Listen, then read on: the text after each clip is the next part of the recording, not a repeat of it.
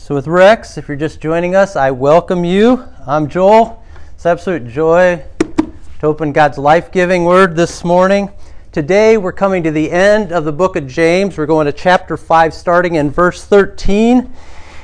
And James is about to warn us. He's been doing this the whole book. We're all in danger.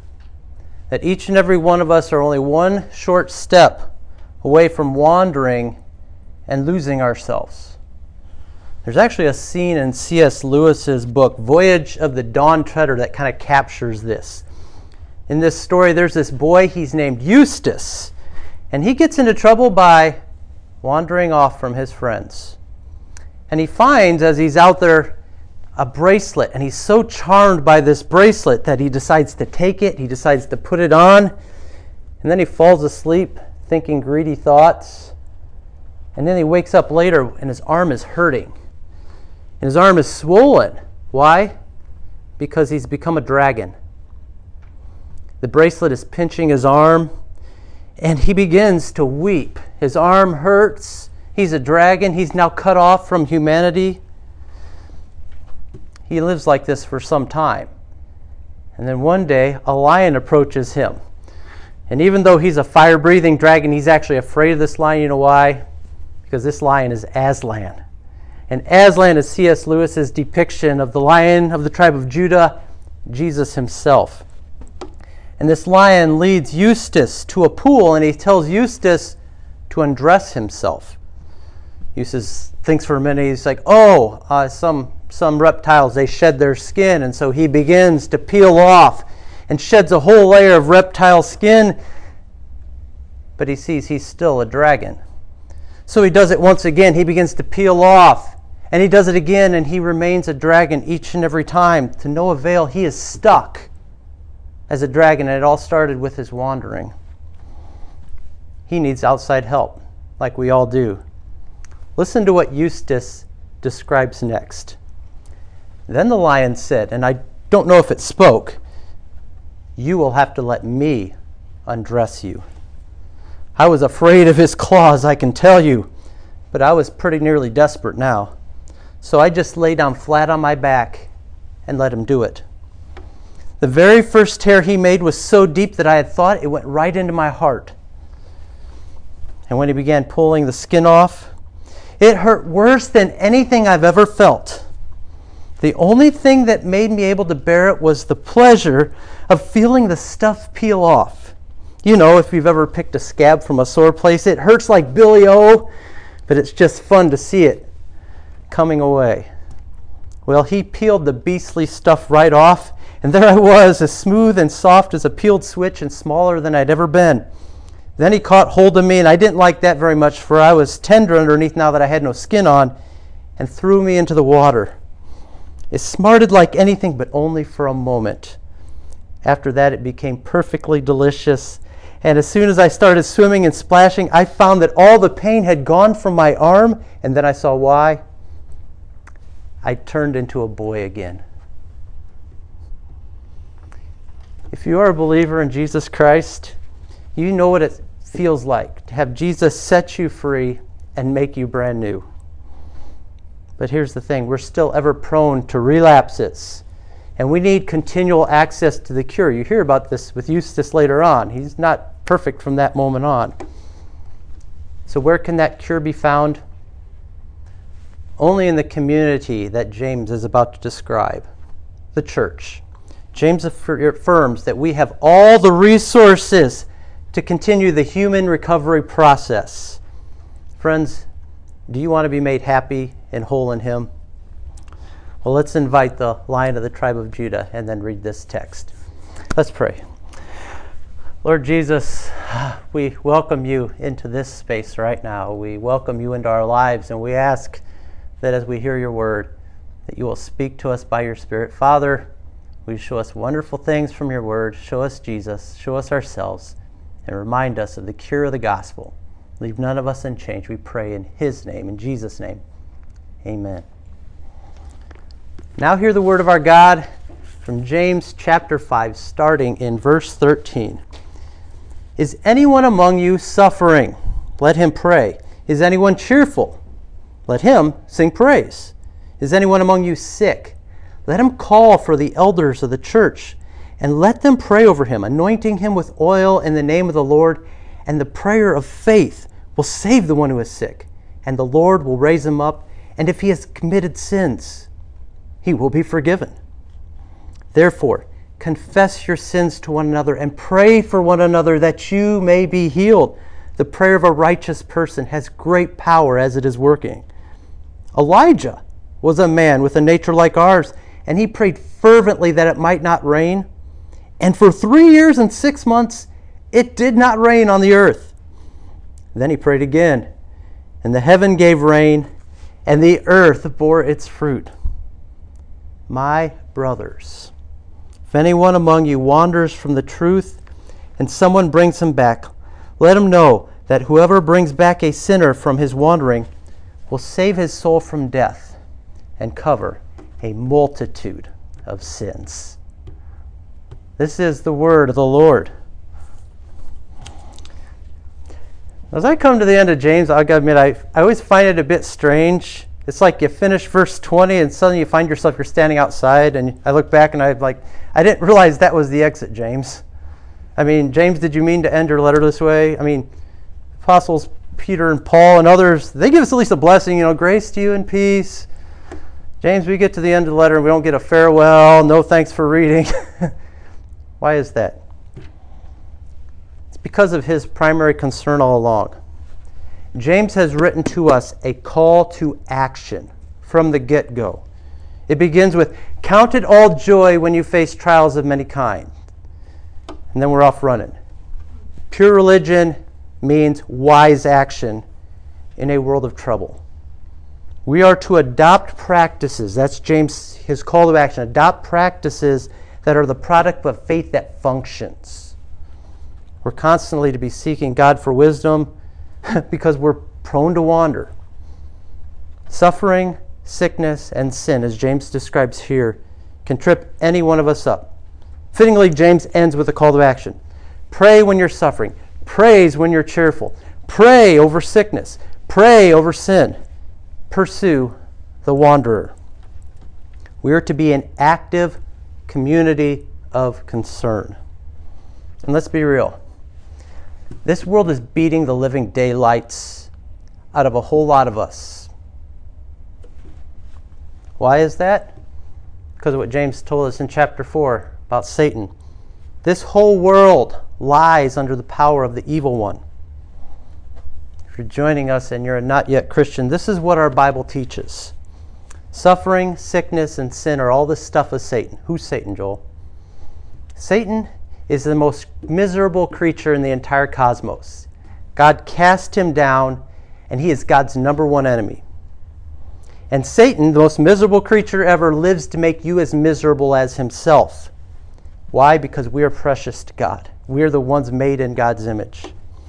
The Bible actually describes Satan as a sneaky serpent, even as a dragon. And we came under his power when our first parents, Adam and Eve, rebelled, joined in his rebellion. He tricked humanity and left us unhappy, unhealthy, and unholy, and ever becoming more and more like him. Wonderfully, the good news of the gospel, yes, the bad news is that bad, so the good news is this good. God in his mercy sent his son to begin the great human rescue mission. And Jesus crushed the head of the serpent at Calvary's cross and was raised up in glory. But the cross isn't the end of the story. The battle continues, right? Why? Because Father God privileged us to participate in the great human rescue mission. More souls to steal from Satan, and we get to participate. Incredibly, do you think this is wonderful? The church gets included in the Satan stomp. Romans 16:20. Why? I don't really know, other than God gets more glory when we join in on the victory. And how are we to participate? This is what James is getting at. Through prayer, and then he concludes with pursuit. 7 times here at the end of this book, James calls us to pray, because prayer is a means of God's grace where we are healed and we can bring healing to the nations. We saw that last week as we talked about prayer's possibilities and prayer's power. Today we're going to consider further. First, prayer's power to purge, then the posture of persevering prayer, and then third, the purposeful pursuit of pilgrims. Anyone who can say all that 10 times fast gets a prize at the end of the service. I want to review last week's verses because this passage has actually been misused and abused many times. And I want us to have total clarity about what James means here. And come talk to me or Rex afterwards if you still have questions. James actually begins with this series of questions to unmask us. We're all messed up. We're all walking wounded. Is anyone among you suffering? Let him pray. Oh, and then he says, is anyone cheerful? Let him sing praise. And I want to just say, duh, James, I know this. If I'm in trouble, I have to pray. I'm supposed to be thankful when God gives me good stuff. James knows that both situations are actually trials. We're tempted to turn inward instead of upward and outward since the fall. Remember the rich man, poor man dynamic he started this book off with? When we suffer, we're tempted to grumble. When we're blessed, we tend to be ungrateful. So we need to remember to turn upwards to God in prayer, upwards when good things happen in praise. And next James asks, is there anyone among you sick? Let him call for the elders of the church and let them pray over him, anointing him with oil in the name of the Lord. And the prayer of faith will save the one who is sick, and the Lord will raise him up. And if he has committed sins, he will be forgiven. When you're really sick, this is what James is saying. James is expecting you to say, I am so happy that Heart City has a ministry of healing. I want you guys to see that Rex and I are actually kind of like the MASH unit. Okay? Does anybody remember that TV show MASH? A few people. It stood for the Mobile Army Surgical Hospital. There were trained doctors who were deployed to help the wounded who were near the battlefield front lines. Me and Rex come in with a tent, tabernacle with you in that battle scene. That's what James is describing here. That we will come to you in your need, and we'll pray over you. We'll anoint you with oil. Now, the oil is not magic, but it does symbolize the touch of God. You're belonging to Him. But it's actually not the oil. It's the prayer of faith that produces results. Do you see that here? The prayer of faith often produces healing to sick people. And then I noted last week that James, he also expects something we may not think would be proper to this scene. He expects confession of sins. Now I want to repeat what I said last week. If you are sick, it is not necessarily a result of your having sinned or your sinning. If you are sick, it's not the result necessarily of your being in sin. Notice James says, if he has committed sins. We don't assume sickness because someone has sinned because of sickness. That's how this text has been abused by many. What did Jesus say about the blind man when the disciples asked? It was not because of his sin he was born blind. No. Think about Job. It's not his sin. So while we don't assume sin, at the same time, James says we need to consider the possibility when we're sick. Paul told the Corinthians that many of them had become sick and even died. Why? Because they were sinning. Sometimes our swollen arm is the result of our having sinned, taken something to our person we shouldn't have. Sickness should prompt us to ask the question, do I have sins to confess? Why? Because sin poses a greater danger to us than sickness. Sometimes God will permit sickness in our body to push us to purge sin in our souls. But actually this week, I want to reverse the order. We talked about that last week. Sometimes sickness precedes sin. You know what I'm talking about. Have you ever gotten sick? Suddenly you get kind of mean and irritable. Someone comes to help you. I work in the hospital. I see this all the time. Start grumbling. Our sickness can actually reveal what we're usually able to hide pretty well. And it's at that point we can discover prayer's power to purge unseen sin, to get healing that we didn't even know we needed, to be further undragoned, to watch another deeper layer of ugliness get removed from us. by Jesus Christ as we go to him in prayer. We can confess and find that the prayer of faith has the power to purge the greater disease, our soul sickness. Notice that there's actually no promise of physical healing here, though that can happen. Ask Sandy, her testimony from last month. But here's the good thing. We have a guarantee of spiritual healing, a guarantee of healing spiritually. We have the promise that the prayer of faith will save the one who is sick. The word here is sozo in the Greek. It means salvation. The Lord will raise him up, egero. It's actually a word for resurrection. And he will be forgiven. Forgiveness comes when we pray. That's the good news. So while we lay on our backs helplessly, Jesus begins to undress us, to peel away the remaining serpent skin. We're purged of our false self, and we become even more and more rehumanized. Our true self can come out. Now, wonderfully, James says you don't actually have to catch a cold to be purged. All right? You don't have to get sick.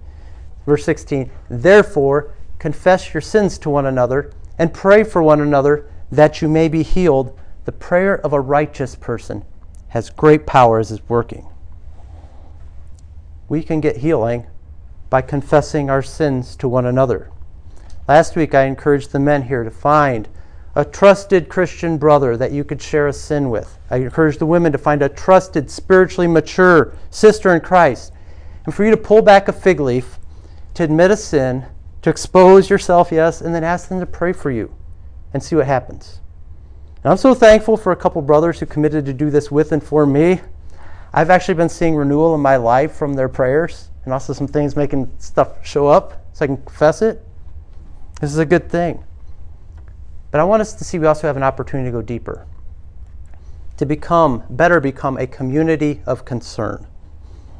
But I think we first need to appropriate something about our community. Look ahead to verse 19. Notice James addresses us. It's just a word. He concludes by addressing us as brothers. The word's actually adelphoi. It can mean brothers and sisters. James has actually said this 19 times now in this text. 4 times each chapter, at least, he's reminding us. Heart City, do you know what our reality is? We walk through these doors and we come in singing Sister Sledge. We are family. I'm the only one singing. We're family, all right? We're not a company. We're not a clique. We're not a social club. Heart City is a forever family in Jesus Christ. And we need to think that way.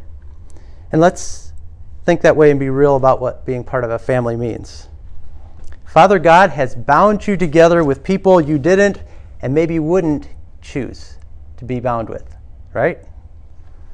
I get this especially as an older brother. Older children, looking at one right now. Did your mom and dad sit you down one day when you were little and say, we're thinking about having another kid. What do you think? We thought we should ask you because they're going to be real needy. They're going to cry a lot. They're going to be really messy. And when they get big, they're going to annoy you at times, and they're going to take your stuff. And what do you think? Then your parents ask you what you think about having brothers and sisters. Yeah, me neither. But even though our brothers and sisters can annoy us, and actually my sister was teasing me yesterday, my younger sister, we are connected to them. We are bonded by blood. There's a built-in interdependence. It's same in the church, the same kind of dynamic. We accept one another because we belong together. We're family. We've been joined together in the same baptism. Actually, it's the same blood of Jesus that connects all of us together. This means when we blow it and we're going to annoy one another, we're going to do things, we can go to one another and know that it's not going to end the relationship like if you're in a club or a clique. No, we can confess what we've done to others, make things right, knowing that our Father is so pleased as He looks down on His children, learning how to make things right, learning how to get along, learning what aggravates one another about things. So my question, have you grumbled about someone here? Have you lied? Have you been selfish at times when you saw another brother or sister in need? There's good news. You can go to them, confess your sin, and be healed of that. And as your sibling, your father says, then they have to respond by praying for you and forgiving you. They have to. Daddy says so. Now there's a whole nother sermon on the relationship going forward, especially if this sin is bad. Please talk to me or Rex if you have questions, because sometimes significant sins require safeguards going forward. That's a different sermon. But let's rejoice that we can purge any and all sin in our midst as a family and find radical healing here. 2 children confessing and praying together has great power as it is working. We can make this a safe space if we actually adopt this and appropriate this, take this into the core of our being. God invites us to experience the peace that His Son, our big brother Jesus, died to acquire for us. So let's move on to the posture now of persevering prayer. Verse 17, James brings in an illustration, an Old Testament prophet. Elijah was a man with a nature like ours, and he prayed fervently that it might not rain. And for 3 years and 6 months it did not rain on the earth. And then he prayed again, and heaven gave rain, and the earth bore its fruit. If you take it in, James is saying, if you take it in, really appropriate, it's going to transform your prayer life. James tells us that the prayer of a righteous person has great power as it is working. And yes, we can look at Jesus, who is the righteous person praying with us, but James wants us to see that we are righteous when we have the proper posture. He says, remember the Old Testament prophet Elijah? Joel, you and he are more alike than different. Do I believe that? That I can see answers to prayer like righteous Elijah? I mean, I find that really incredible because I immediately think, the first thing in my head when I think Elijah is when the time he went up to King Ahab and he said, Ahab, I'm a prophet of the true God, and I challenge all your false prophets of Baal to a contest. Let's see whose God will show up. And I know folks rarely put themselves out there like this. Myself, I mean, really? Any of you feeling froggy enough to challenge the status quo before our ruler, one of our rulers? I mean, so they have this contest. You remember the scene? See who could call down fire from heaven to burn this sacrifice. And you have 450 prophets of Baal, and Elijah's all by himself. And they go on and on and on for hours, and nothing happens. And Elijah does a 1-verse prayer. Fire comes down from heaven, and next, revival. All Israel is gathered there. They see God answer Elijah. They realize they've been worshiping a false idol, and they all fall down crying, the Lord, He is God. The Lord, He is God. I'd sure love to see my neighbors do that. After one of my prayers, a 1-verse prayer. Wouldn't that be incredible? To be that confident, I can call down fire from heaven and witness all these lost and straying sinners realize the spiritual birth. But I'm not Elijah, James, as much as I want that. Oh, but then I remember the next chapter, because he's talking about nature like ours. And you read about Elijah, and now he's discouraged.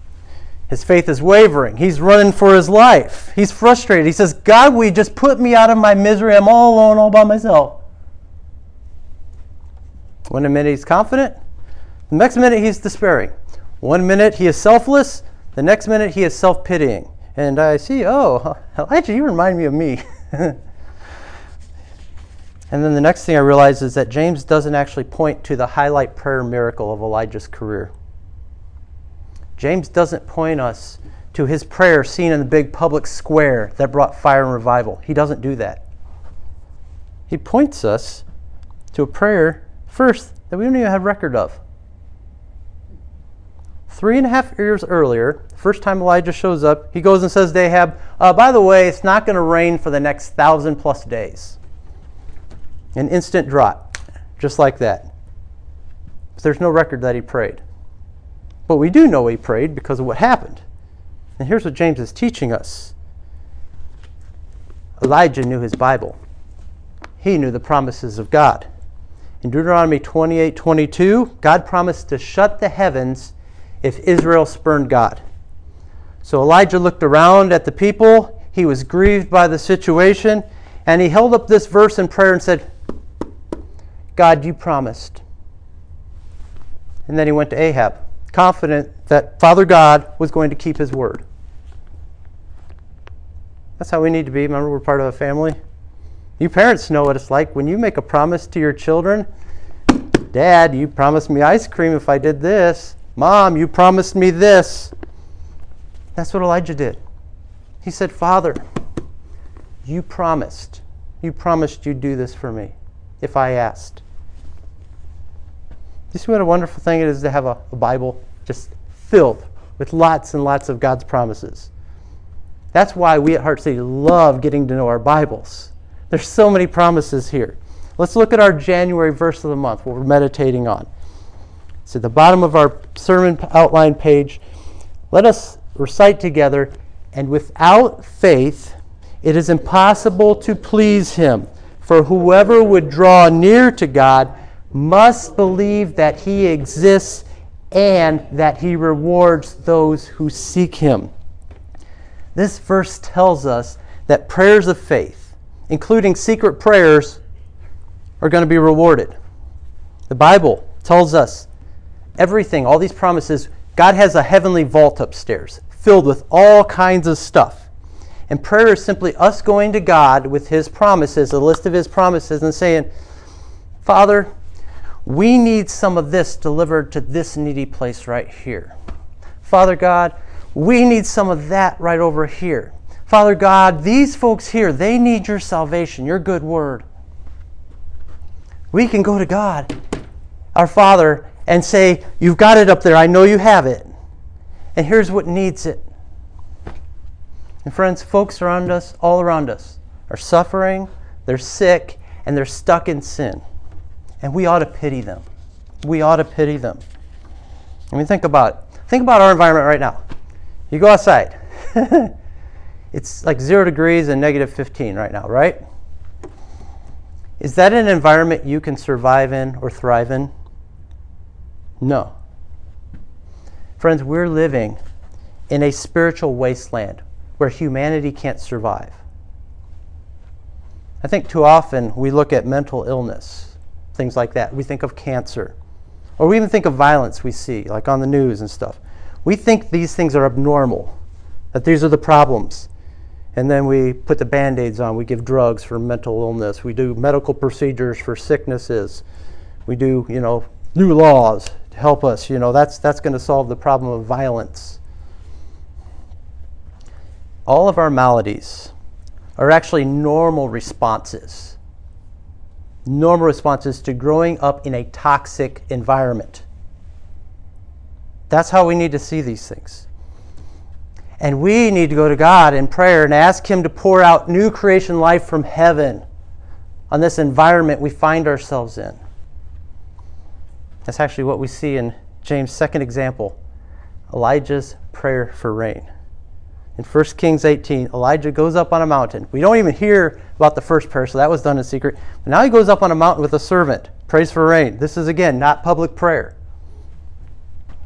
And I want to read how Elijah's prayer posture is described. This is 1 Kings 18:42. Listen, Elijah went to the top of Mount Carmel, and he bowed himself down to the earth and put his face between his knees. I'm not going to do that, but that's what he did. Do you see what James is saying, wants us to see when he talks about fervent prayer? That's a pretty powerful description. Elijah is crouched over with his head between his knees. It's like he's in labor. And he's waiting for God to give birth to something. Because he keeps getting updates. He's sending his servant off to go look for rain clouds. And the servant comes back and says, nothing yet. And what does Elijah do? Goes back down in that position again. Says, you go back again. I'm going to keep praying. Servant come back. Anything yet? No. Going at it again. I'm going to keep praying. Go look again. Elijah prays persevering prayer in this posture. asking God for life-giving rain. Ever seen a woman going through the stages of labor? Waiting for the baby to finally crown? Friends, Elijah's posture of persevering prayer is what actually we see throughout Scripture. Paul ends Romans, urging the Romans to struggle in prayer. We hear about Epaphras in Colossians 4:12. He is struggling in prayer. The Greek word there is agonizomai. Do you hear the first part of that? Agony. Agony. It's how Jesus prayed in the Garden of Gethsemane for us. Friends, here's the point. The kind of prayer that produces life-giving new life into our world is slow, it's persevering, and it's painful. And God jealously wants to change our world. He wants to change the people we care about, the lost in our community. So we set ourselves to the unseen and unglamorous work of persevering prayer. It's hard. I'm not saying we do this all the time, but there should be seasons in our lives, times we go in our prayer closet and praying, agonizing, trying to give birth in a sense, praying that God will act. I actually read about a teen who committed to prayer walking around his school all summer, praying for his school, walked every single day around his school, and then said on a whim, I'm going to just try and start a Bible study when his school year started. And he saw God bring a revival and brought many of his classmates to Jesus Christ. Old Halsby, he says the real heroes of revival are the unseen intercessors who pray and pray and pray the years prior to a revival. He compares them to folks who are on their knees boring holes in rocks and letting the Spirit set charges. And then later an evangelist comes along and he sets the fuses off, he lights them all, and everyone's like, wow, look at what this guy did! And he gets all the credit here on earth, but up in heaven, it's not the evangelist who gets all the credit. It's the rock borers, or boring rocks, the hard, laborious work. Friends, our secret, laboring prayers will be rewarded. We come then to the end of James with a call to purposeful pursuit of pilgrims. My friends, if any of you wanders from the truth and someone brings him back, let him know that whoever brings back a sinner from his wandering will save his soul from death and will cover a multitude of sins. This verse always recalls that hymn, what a grace, how great a debtor, daily I'm constrained to be. Let that grace now like a fetter bind my wandering heart to thee. Prone to wander, Lord, I feel it. Prone to leave the God I love. Here's my heart, oh, take and seal it. Seal it for thy courts above. That writer rightly understood that we're always just one step away. You may be just one or two steps away from walking away from the truth, walking away from God. To wander away from the truth doesn't mean just simply abandoning orthodoxy. No, truth for James is a way of living that pleases God, that reveals the gospel in our lives. To answer Cain's question, since we're a family, am I my brother's keeper? The answer is yes. Yes. All of us are. I mean, we might expect James, he says, anyone here, go call the elders. No. Actually, a lot of times the elder's the last person because we show up and we're like the police. That's what people see. No, if anyone wanders, we're all supposed to be our brothers and our sisters' keepers because we're family. And this actually really fits this last section. Almost seems a little odd, but no. Because earlier James said, when I sin, I go to my brother and I say, I'm ensnared, please help me. Now James says, when I see someone else in sin, I say to them, you're ensnared, I'll help you. It's not a waste of time. Because there's nothing more important in this whole universe, in this whole world, than rescuing a soul that's in danger, that could step off the cliff at any minute. Everyone is going to leave here. and walk out and face a world under the power of the evil one. A world ever beating us down or trying to ensnare us in order to destroy us. One of my heroes, I'm a history guy, a woman named Irina Sendler, almost won the Nobel Prize. She saved 2,500 children from the Nazis. One by one, you know what she did? She'd smuggle them out of sewer pipes. She'd stuff them in suitcases. She'd do all kinds of crazy things. She put a really vicious dog in her car so that, you know what, when they got through the checkpoints, you're going to be able to hear a whimpering child when you got this dog trying to eat you if you're a Gestapo guard, right? The Gestapo actually eventually caught Irene. They tortured her. They broke her legs and her feet, trying to get her to talk. She wouldn't give up any names. They drove her off to be executed. Actually, a bunch of friends came and rescued her. They bribed the guards. And then you know what she did? Broken legs and all. She went back to saving those who were in danger under a brand new identity. And that's what James wants. He wants us to be passionately concerned for those who are prone to be ensnared by evil.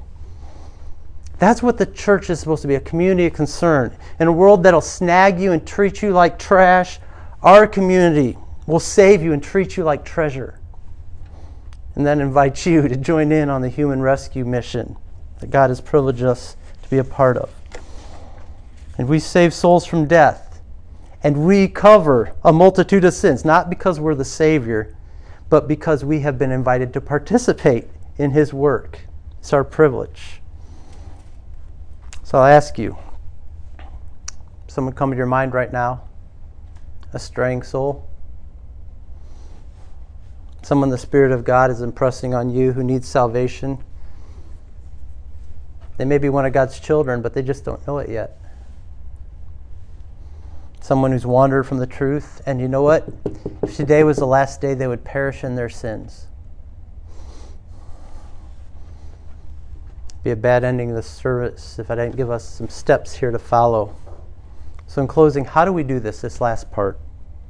Pursuing the pilgrims. Well, the first thing is to be persevering in prayer for that person. Laboring long in a secret place. A lot of us know people who have walked away. Maybe they're saved when they're little at a church camp and they haven't. We need to be praying for them often, regularly, all the time, laboring in prayer. You know D.L. Moody, there's the legend. He had 100 names that he carried around in his pocket of people who hadn't come to Christ. Friends, family, 100 names. At the end of his life, he kept praying for them. End of his life, 96 of them had come to saving faith. How would you like a 96% success rate? Then came his memorial service. And those other 4 showed up at it. And all of them came to faith, were moved at that service. God rewards those who labor in prayer. Secondly, we need to approach people in a spirit of gentleness. Being careful because the days are evil. Galatians 6 says, you who are spiritual, restore them. We need to hate the garment stained by the flesh. We can end up in that sin ourselves very easily, or we can be prideful, right? There's all kinds of ways we can come at it wrong. We have to be prayerful, and we need to approach them in a spirit of gentleness. And lastly, we have to be brave.